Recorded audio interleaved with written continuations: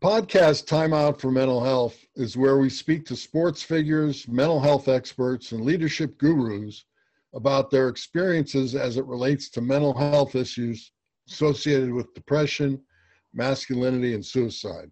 These sensitive topics are often swept under the rug, as detailed in my upcoming book, You Don't Have to Swallow Your Gun, a simple book for men about depression, masculinity, and suicide. Getting a handle on a man's masculinity will improve relationships, both personally and in the workplace.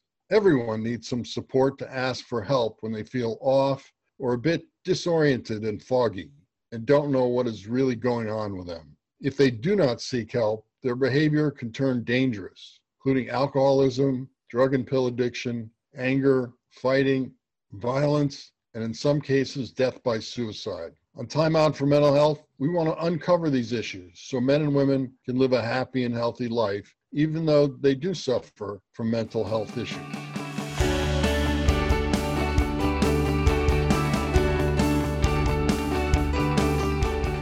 Our guest today, Michelle Dickinson, is a very passionate mental health advocate. She's a TEDx speaker and a published author of a memoir entitled Breaking Into My Life. She goes first and sees herself as the bridge that helps people get comfortable with their mental health so that they reach out and get the support they need before they hit a crisis. She makes it okay to not be okay and thrives on making a real difference in the lives of others, especially around their well-being. After years of playing the role of child caregiver, Michelle embarked on her own healing journey of self-discovery. She went on to spend years working to eradicate the mental health stigma within her own workplace by elevating empathy and compassion, causing more open conversations, and leading real change in how mental health is understood.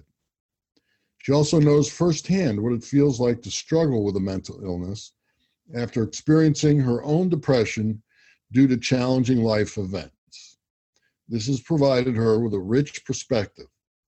Michelle is out to do her part to eliminate the stigma by normalizing the mental health conversation within the workplace and beyond.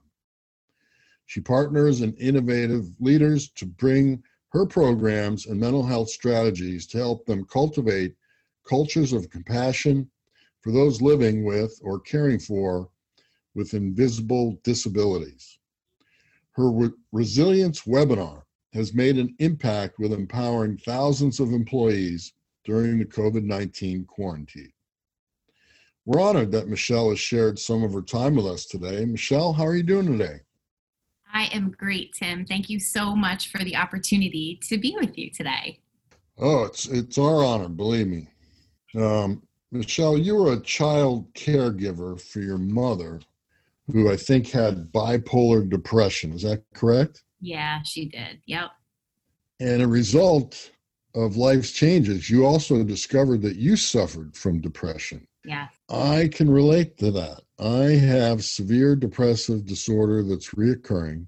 And unfortunately, I didn't know it until a little over 8 years ago. And that was the cause of all of my addictions. And, it brought me down. And thank God I got to the right doctor to properly diagnose me and get treatment, because I've never felt better in my life. And that's why I do what I do, because I don't want others to go through what I went through. It's too painful. It's too painful. Well, you have quite a story to tell. Despite all of that upheaval, it sounds as though you've excelled at a very high level in your field. Can you tell us a little bit about your story of how you got here today? And please take your time. Sure. Again, thank you for having me and for being interested in my story, Tim. So I, like you said, grew up with a mother who had bipolar disorder. And, our formative years, our childhood years, they really do shape us. I cared for her for a large portion of my life when she was too fragile to be left alone and not quite sick enough to be in the hospital. I cared for her. I looked after her. And then I was diagnosed with depression when I was going through a really rough divorce. And, being an adopted daughter, I just never thought I would ever experience what my mom had. I thought I was almost immune. But when I was diagnosed, just because of a life event, it just made me realize how many people are vulnerable for a mental illness just because of life events. So I dealt with that. And then when I was working at my Fortune 50 company, I was nominated to give a TED Talk and tell my story about loving my mother with bipolar. And I did. And coming from a childhood where I always put the needs of my mother first and really didn't ever feel like I had a voice, when I stepped on the TED stage, I actually felt like I had a voice, and people were very receptive to that voice. And so I knew I needed to do more with that. And that's when I decided I'm going to write my memoir and expand on this TED Talk to really help people understand what mental illness is. When you look at it from the outside, you have your own perspectives and biases. I thought if I could write my memoir and walk people through that experience of what it was like to love and care for someone who was so emotionally unstable, abusive at times, then maybe I could help there be more understanding and compassion. And that's really how we remove stigma, is through education, understanding, and compassion. So released my memoir, was working in a Fortune 50 company, had a great career. I was very fortunate to start my career as a secretary and end up as a director in a big pharma company. And I just got very connected to wanting to do more with my life. I mean, I had now this book, this TED Talk, this voice, and people were paying attention to me. So ultimately, I left the pharmaceutical industry to start my own mental health company, because when I was at the pharma company, I was helping them to create a culture of compassion through a mental health employee resource group. And I wanted to do that for other workplaces. So I left the organization, created my own company, and that's what I do today. I work with organizations to teach their employees resilience, compassion, cultivate a culture of compassion, stigma-free environment for those suffering or those who love someone suffering. And that's what lights me up, and that, I'm clear, is my life's purpose. That's great. Sounds incredible. And I can really relate. I feel the same way. Let me frame our discussion, and then we can drill down into specifics. Mm-hmm. So what drives you to such a high level of excellence in the area that you delve in? I think it's all about how precious life is. You mentioned this before. There's so many people suffering in silence and shame and thinking that they have to navigate a mental health challenge by themselves because they're just so afraid or embarrassed about it. And we know that those cases that end in suicide is because they don't have any hope. So what lights me up is the possibility of ending suffering in silence and preventing suicide. Yep. I'm right with you. I'm on your team. Right. So can you tell us, you mentioned your TEDx talk, and that interests me as well, and I'm sure our listeners want to learn about what your talk was really about. Yeah, so it was about the realization that my mother was perfect just the way she was. I think a lot of times people relate mental illness to needing to fix someone or your diagnosis being your identity.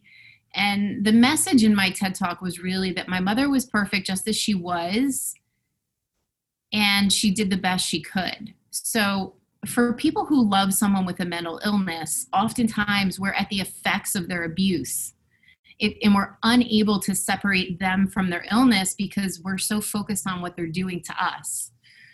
In that talk, I walk people through that realization that I had that, like, my mom had bipolar disorder and she was raising a young daughter and she was doing the best she could. And oh my God, that must have been hard. So it's really about forgiveness. It's about understanding that people are not broken who have a mental illness. They are who they are, and they have a diagnosis, but they are not the diagnosis themselves. And I just wanted people to understand what that journey is like and the forgiveness that I was able to realize. Awesome. Well, I'm in the middle of applying for a TEDx talk, so I hope to get on that same stage as well. So let me ask you, how would you describe your style that you use in the area that you focus on? Is there a central message that you try to get across? Yeah, I mean, I think especially during COVID, I want people to realize that we're living through a pandemic and they need to give themselves grace. It all starts with self-compassion and and having empathy and compassion for yourself. You can't have that for other people if you don't exercise that for yourself. And, you know, a lot of people are feeling like they just have to power through and they don't acknowledge how they're feeling. So I want to give people permission to just be human beings having this pandemic experience and to give themselves the grace that they deserve. And be okay not being okay. Because if you look at the statistics, the CDC says that 1 in 3 of us are dealing with depression or anxiety during this pandemic. So if 1 in 3 of us are dealing with it, why are we not talking about it? So I really want people to just acknowledge how they're doing, talk about it, and know where to go for support before they hit crisis. Yeah, that's just like what came to me a few months ago was, you know, if we all get an annual physical checkup, why don't we get an annual mental health checkup? And I just can't get off that. You know, I want people to realize that mental health is just as important, if not more important, than physical health. So that's an important message. And so what's been the most challenging aspect of what you're doing now? Well, you know, I think it's educating organizations, because I work with organizations who mostly innovative organizations who are recognizing the emotional and mental impact this pandemic is having on their greatest asset, and that's their people. So I think it's the education of the other organizations who think they're doing adequate support for their people because they have benefits and an EAP hotline. And I say to them, what's the utilization on your EAP hotline, right? Like, what's the utilization? And really, if you have 1 in 3 people dealing with something, why are not more employees utilizing it? And it's fear and shame and embarrassment and all of that. So I think the biggest hurdle is getting organizations to realize now is the time where they can step up, support their people, breathe the loyalty that they want, and preserve their level of engagement while reducing disability costs. Because at the end of the day, if they go out on disability, then you have another financial impact. So it's to your best interest, aside from it being the right thing to do, to really preserve the wellness of your employees. Yeah, I couldn't agree more. And we'll talk about this later when I talk about masculinity, but it's so important, not only for men and women, but women, you know, they always talk about women need to be heard, and that's fine. But my point is that, you know, men and the good old boys network and the toxic masculinity, those men have to understand their role, especially in the workplace. Right. Again, is to create that environment so it's safe for a woman to make her contribution. Right. And so many men, you know, just will talk over women and won't give them the opportunity. And they don't realize, and their vice president doesn't realize, that limits their productivity as a unit, and thus limits their profitability and their revenues. And like you said, if companies have a proactive program Right. to bring these people in and work with them and show them that the value of what it is to engage in such a process, that it's a Right. win-win. So I think it's really important. So tell us a little bit about your book and why you wrote that. Sure. I mean, I mentioned it a little bit earlier. Like, I think that the TED Talk gave me the confidence and the desire to pull through on a dream that I had always had, which was to write the book. Um, so building on the TED Talk, I thought if I could really humanize that experience of loving someone, because people who care for people with a mental illness know it can be punishing for them as well. And when one person in the family has a mental illness, the entire family struggles or is affected by it. Maybe they don't struggle, but they're all affected by it. So it was really just, let me tell the story and have people understand what bipolar looks like from the lens of a little girl. I mean, it's the rapid cycling, it's the highs, the lows, it's the mania, which is like Disney, and the depression, which is dark and heavy and thick, and there's nothing you can do about it. And I wanted people to realize what it's like. I mean, it was sometimes paralyzing for me because I could not do anything about my mother suffering.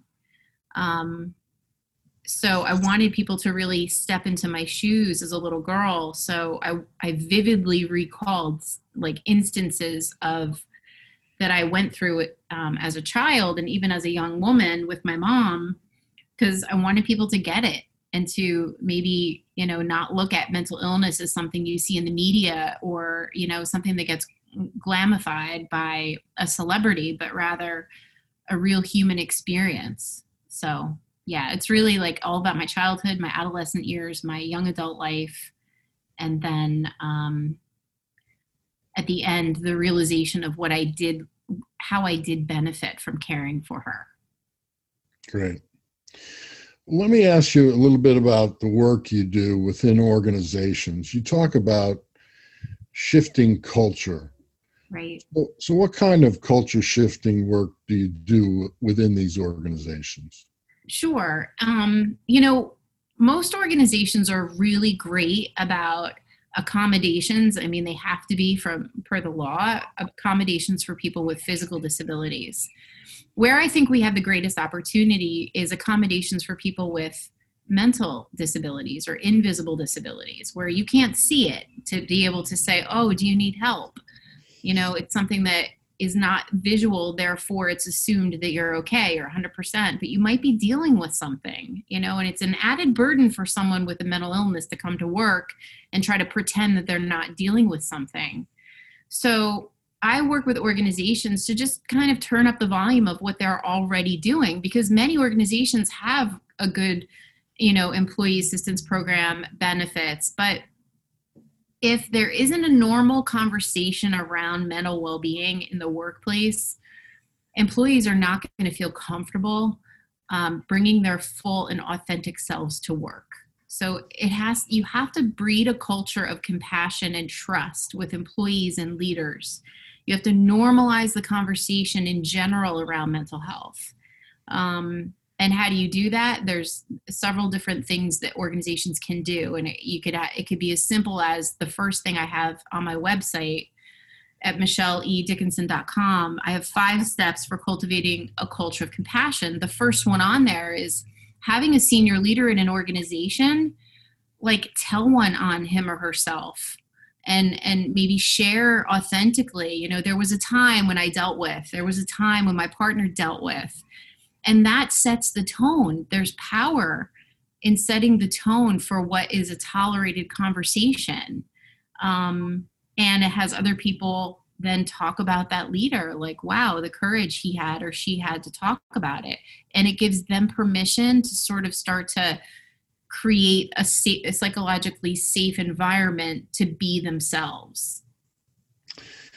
I love that you mentioned the word authentic self.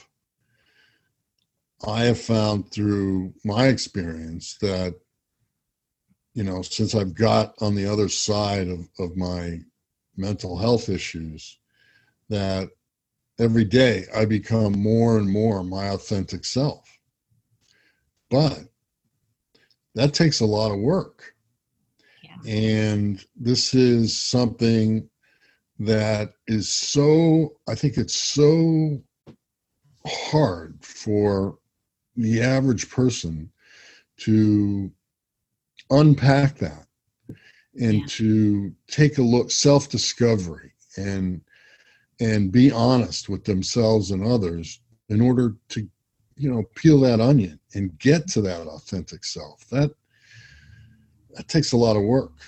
And Yeah. I mean, I still work out on it every day. It just, whether it's consciously or hopefully through my subconscious, it just needs a lot of work. But it's very, very important. So, Yeah. um, so let me ask you, you've done a lot of stuff. Is there one moment where you felt the most gratification for your experiences, and why was that? Yeah, Tim, there's a really cool story about that. So I released my book in the beginning of 18, and it's been available globally, and I get notes from people all the time who read the book, and it resonates with them because whether they had an undiagnosed parent or they did have a diagnosed parent, it resonates with them. But there was this one particular email that I got from a young girl, and she might have been 16 years old. And she found my book. Someone had given her my book, or she bought it or whatever. And she wrote to me and she read my story, and she told me that she has a mom with bipolar disorder and that my book gave her hope that she was going to be okay. And that just sent chills down my spine, because I never in a million years, when I thought about who my audience was, I was like, well, it's anybody who's affected by mental illness, but like a 16-year-old girl who found hope through my story. I was so moved. I was like moved to tears when I saw that note. I was like, oh my, this is why I wrote the book. It took me 4 years to write the book. I spent weekend after weekend crying, reliving these experiences. It was not easy, but I'm like, you know what? Those 4 years and all those tears was so worth that one note from that 16-year-old girl. That's great. And I can relate. When I wrote my book, I mean, there were times when it was so heavy, I had to just get out of the chair, Yeah. get away from the computer, and lie down because it was overwhelming. Yeah. And to relive that. But, Yeah. I wouldn't want it any other way. I'm glad I fought through that to get to the other side. It's Yeah. so well worth it. So, did you ever get down on yourself during this process and feel that the effort at this level that you're working at was just too challenging for you, and you felt overwhelmed? Tim, that happened on Friday. Like, That's great. so I mean, like for a woman who spent her entire career in the corporate environment to suddenly become entrepreneur and wants to change the world in a world that doesn't know they need change. It is not, I am like a salmon swimming upstream most days. It is exhausting because, I don't want to be the one that has to convince the CEO or the HR leader that it's a good idea to do this. Like, I want people to genuinely get it's a good idea to do this, and I'm your tool to help you. But yeah, I have moments all the time when I'm just like, I don't want to do marketing. I don't want to do business development. I don't want to do sales. All I want to do is help people. Like, that's all I want to be doing, the work that I know is needed, that I know is going to help them and fulfill me at the same time. So yeah, I have those emotional journeys, and there are some statistics associated with depression in entrepreneurs that I used to just like kind of look at from a distance, but like now I get it. It's not easy to constantly day after day be on this emotional roller coaster of being an entrepreneur. So yeah, that's a frequent moment of mine that you tapped into there. So, did you, how do you handle it? Do you ask for help? Yes. Good. Yeah. So for me, it's surrounding yourself with like-minded people and support in a supportive community. So I am part of a mastermind for entrepreneurs. I have an amazing coach who has me challenged every day I read a lot of mindset books to keep my mind in the space of creation and not deprecating conversations that don't serve me. Mindset is everything. So it's a combination of things. Like I would say community mindset work, a coach, people who've walked the walk before you, who have had success that you can learn from. So it's all of the above. And sometimes it's just a good night's sleep. Yeah, you can say that again. So let me ask you about your nuclear family while you were growing up. Where did you grow up as a child? I grew up in Westfield, New Jersey, which is central New Jersey. It was my mom and my dad, and I was adopted. And then I had two cousins that came to live with me for about 10 years that my mom and dad took in. Great. And how would you characterize your father as a man? Was he tough on you? Did he ever show love? Discuss his emotions and feelings? My dad was not warm and fuzzy. He was a Navy man. He was in the Navy. He was an engineer for IBM. He was the provider, and my mother was the one raising me. There was a very clear line in the sand there. And my dad, we laugh about it now. He unfortunately passed away. We laugh about the fact that like he wasn't a hugger. He wasn't super emotional. So, and I believe that, you know, that's part of his upbringing. And he also grew up with a mother who was an alcoholic, who beat the crap out of him. So he had his own host of issues that shaped him into the man that he was.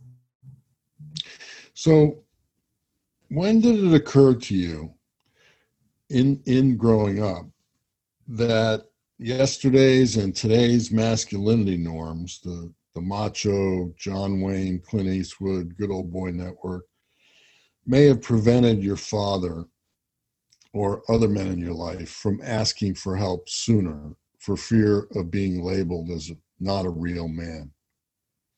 Yeah, I mean, I think that's always been the struggle. I mean, for someone who loved a woman with bipolar disorder, my father should have been in his own therapy, just figuring out how to navigate her and how to take care of her. And you know, he shouldered so much of the burden, but never checked in on his own mental health. And I just think that that's just, I mean, back then, my goodness, it's like how many years ago the culture was even worse than it is now. Yeah, it's unfortunate. And, you know, I hear a lot of people say, well, things are changing. You know, men aren't like that today. And I shake my head and I say, that is such bunk, because that Good Old Boy Network in the workplace is alive and well. Yep. And number two, you know, in personal relationships, I see guys with big egos. Yep. Who want the bigger, better deal. I got the biggest car. I got more money than you. I'm better looking than you. Blah, blah, blah, blah, blah. And there's nothing further from the truth. This needs so much work, and that's why I do what I do. So anyway, when I was a kid, I was abused by my parents, physically, mentally, verbally, and I didn't even realize it. And that until I got out of the house and went to school and looked back, and you know, I was starting my 41-year run on addiction, and I realized that I was abused, and I was lucky to get help from a doctor that told me that was the root of my severe depressive disorder that's reoccurring. And thank God I overcome that. And I'm wondering if there was any kind of abuse in your family while you were growing up. Yeah, I mean, my mother was very emotionally, mentally, physically abusive, hands down. But the hurt others. So she was hurting. I don't give her a pass because it still sucked. And I mean, come on. No child should have had to endure some of the stuff that I did. Um and my father added to that because he would say to me, if you were just a good little girl, she wouldn't have a nervous breakdown. If you were just a good little girl, you wouldn't upset her, and so that just proved to me the lack of knowledge, the lack of awareness that my father even had about mental illness. So, but yeah, I mean, my mother was very hands-on, very old school. You don't dare talk back. You'll get your mouth slapped several times, broken wooden spoons in the kitchen. I mean, it was the way that she parented. So yeah, incredibly abusive, for sure. Now, I found out in my research for my book that if these mental health issues like depression go unchecked, it can manifest into risky behavior. Yeah. And I'm wondering if you displayed any risky behavior while you were growing up, whether it was alcoholism or drug addiction, pill addiction, violence, fighting others, things like that. I can talk to, so I personally didn't. I was diagnosed with depression for a very short period of time when I was going through my divorce. So I've never experienced prolonged depression. Just, it was like a circumstantial depression. But I can speak to my mother's mania and her risky behavior. I mean, I write a chapter in my book about her running around the house naked, Mm. um, just acting completely strange, and then being in the car with her going somewhere, and her mind being so all over the place that she was making right hand turns and left hand turns, and it was just so unsafe to be with her. So I would consider those to be two instances where she was not it was risky behavior, period. Okay, so looking back, can you share with us what you've learned from all of your experiences so far? That they're all perfect. I think that we get caught up in our disagreement with our reality and we create our own upset. Every single experience that I've had, the good, the bad, the ugly, has shaped me into who I am today. And while I don't like some of them and they were painfully uncomfortable, they've made me into a better person. So I lean into this book that I love so much called Loving What Is by Byron Katie. And she literally says that if you resist your reality, the only thing you're doing is causing your own upset. Mm. So I try really hard to accept the challenges that are served to me and recognize that they're just shaping me into a better version of myself as much as it sucks in the moment. Yep, very good. And one last question. Personally, how would you describe masculinity? How would so I get all lit up about this topic. No idea. Because, I'm a single woman. I am a single woman, and it is hard to find a self-aware man, a man who is self-aware, confident in himself, not afraid to be vulnerable, not afraid to be authentic. So masculinity, as I define it, is a man who's comfortable in his skin, a man who's willing to be vulnerable, a man who's loving and protective, but above all, knows himself, really knows himself. That's so important. Great. Let me just share with you quickly how I take a look at it. And I look at it like a three-sided triangle. Okay. On one side, I label it Clint for Clint Eastwood. Oh, okay. And that is, the strong man, meaning the guy that can, help lift the piano down the stairs, move heavy boxes, but also strength in, like you said, being able to have these conversations with family members or people at work that he knows these conversations have to be talked about, but they're going to be difficult. Right. For the other person or him or everybody. So that's one side of the triangle. The other side is Curly, for Curly and the Three Stooges, meaning that men need to realize that life is not so serious. Yes. And they need to lighten up. Yes.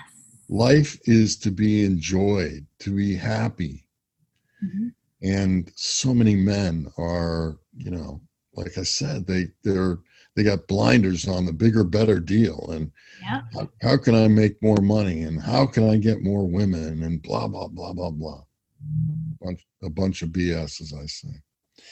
Yeah. And the third side of the triangle I call Gandhi, which is to represent that a man needs to have some spiritual connection, no matter how he defines it, however he wants to pursue it in his own way. But he's got to have that connection to ground himself and balance himself and to be a complete man. Yeah. And if a man has all three of those sides of that triangle working for him, I consider him a masculine man. So I love it. Well, as you can see, Michelle's story is quite remarkable. She's a self-made woman of courage, bravery, and giving to her community. A real role model for our world today. We're honored that to have you on our podcast today. Do you have any final thoughts, Michelle? Yeah, I want to encourage people to check in with those that they love and don't assume that they're doing okay. You know, everybody's dealing with this pandemic in their own unique way based on their own past traumas and life experiences. Don't let anyone go unchecked on. You might be the only one checking on them. So reach out with your friends and your loved ones and just ask them, you know, hey, how are you doing? I just wanted to check on you. Yep, I'm with you on that. I often write about, you know, we're in a time and place that it's not okay to sit back and not ask that question. We do have to check on each other. And, you know, there's something I learned 20 years ago that I think of, and that's love thy neighbor. And everything else pales in comparison. That if we can live to that standard, then, you know, we wouldn't have all the stuff that goes on in this world that's so difficult to swallow. So, yep. Well, thanks again, Michelle. I look forward to continuing our dialogue moving forward.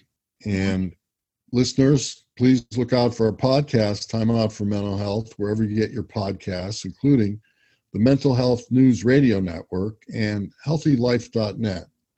And keep your eyes out for my new book, You Don't Have to Swallow Your Gun, a book about relationships, depression, suicide, and how toxic masculinity affects relationships between men and women. And please contact me for speaking engagements through my website, timcrass.com. And don't forget to have fun, everybody.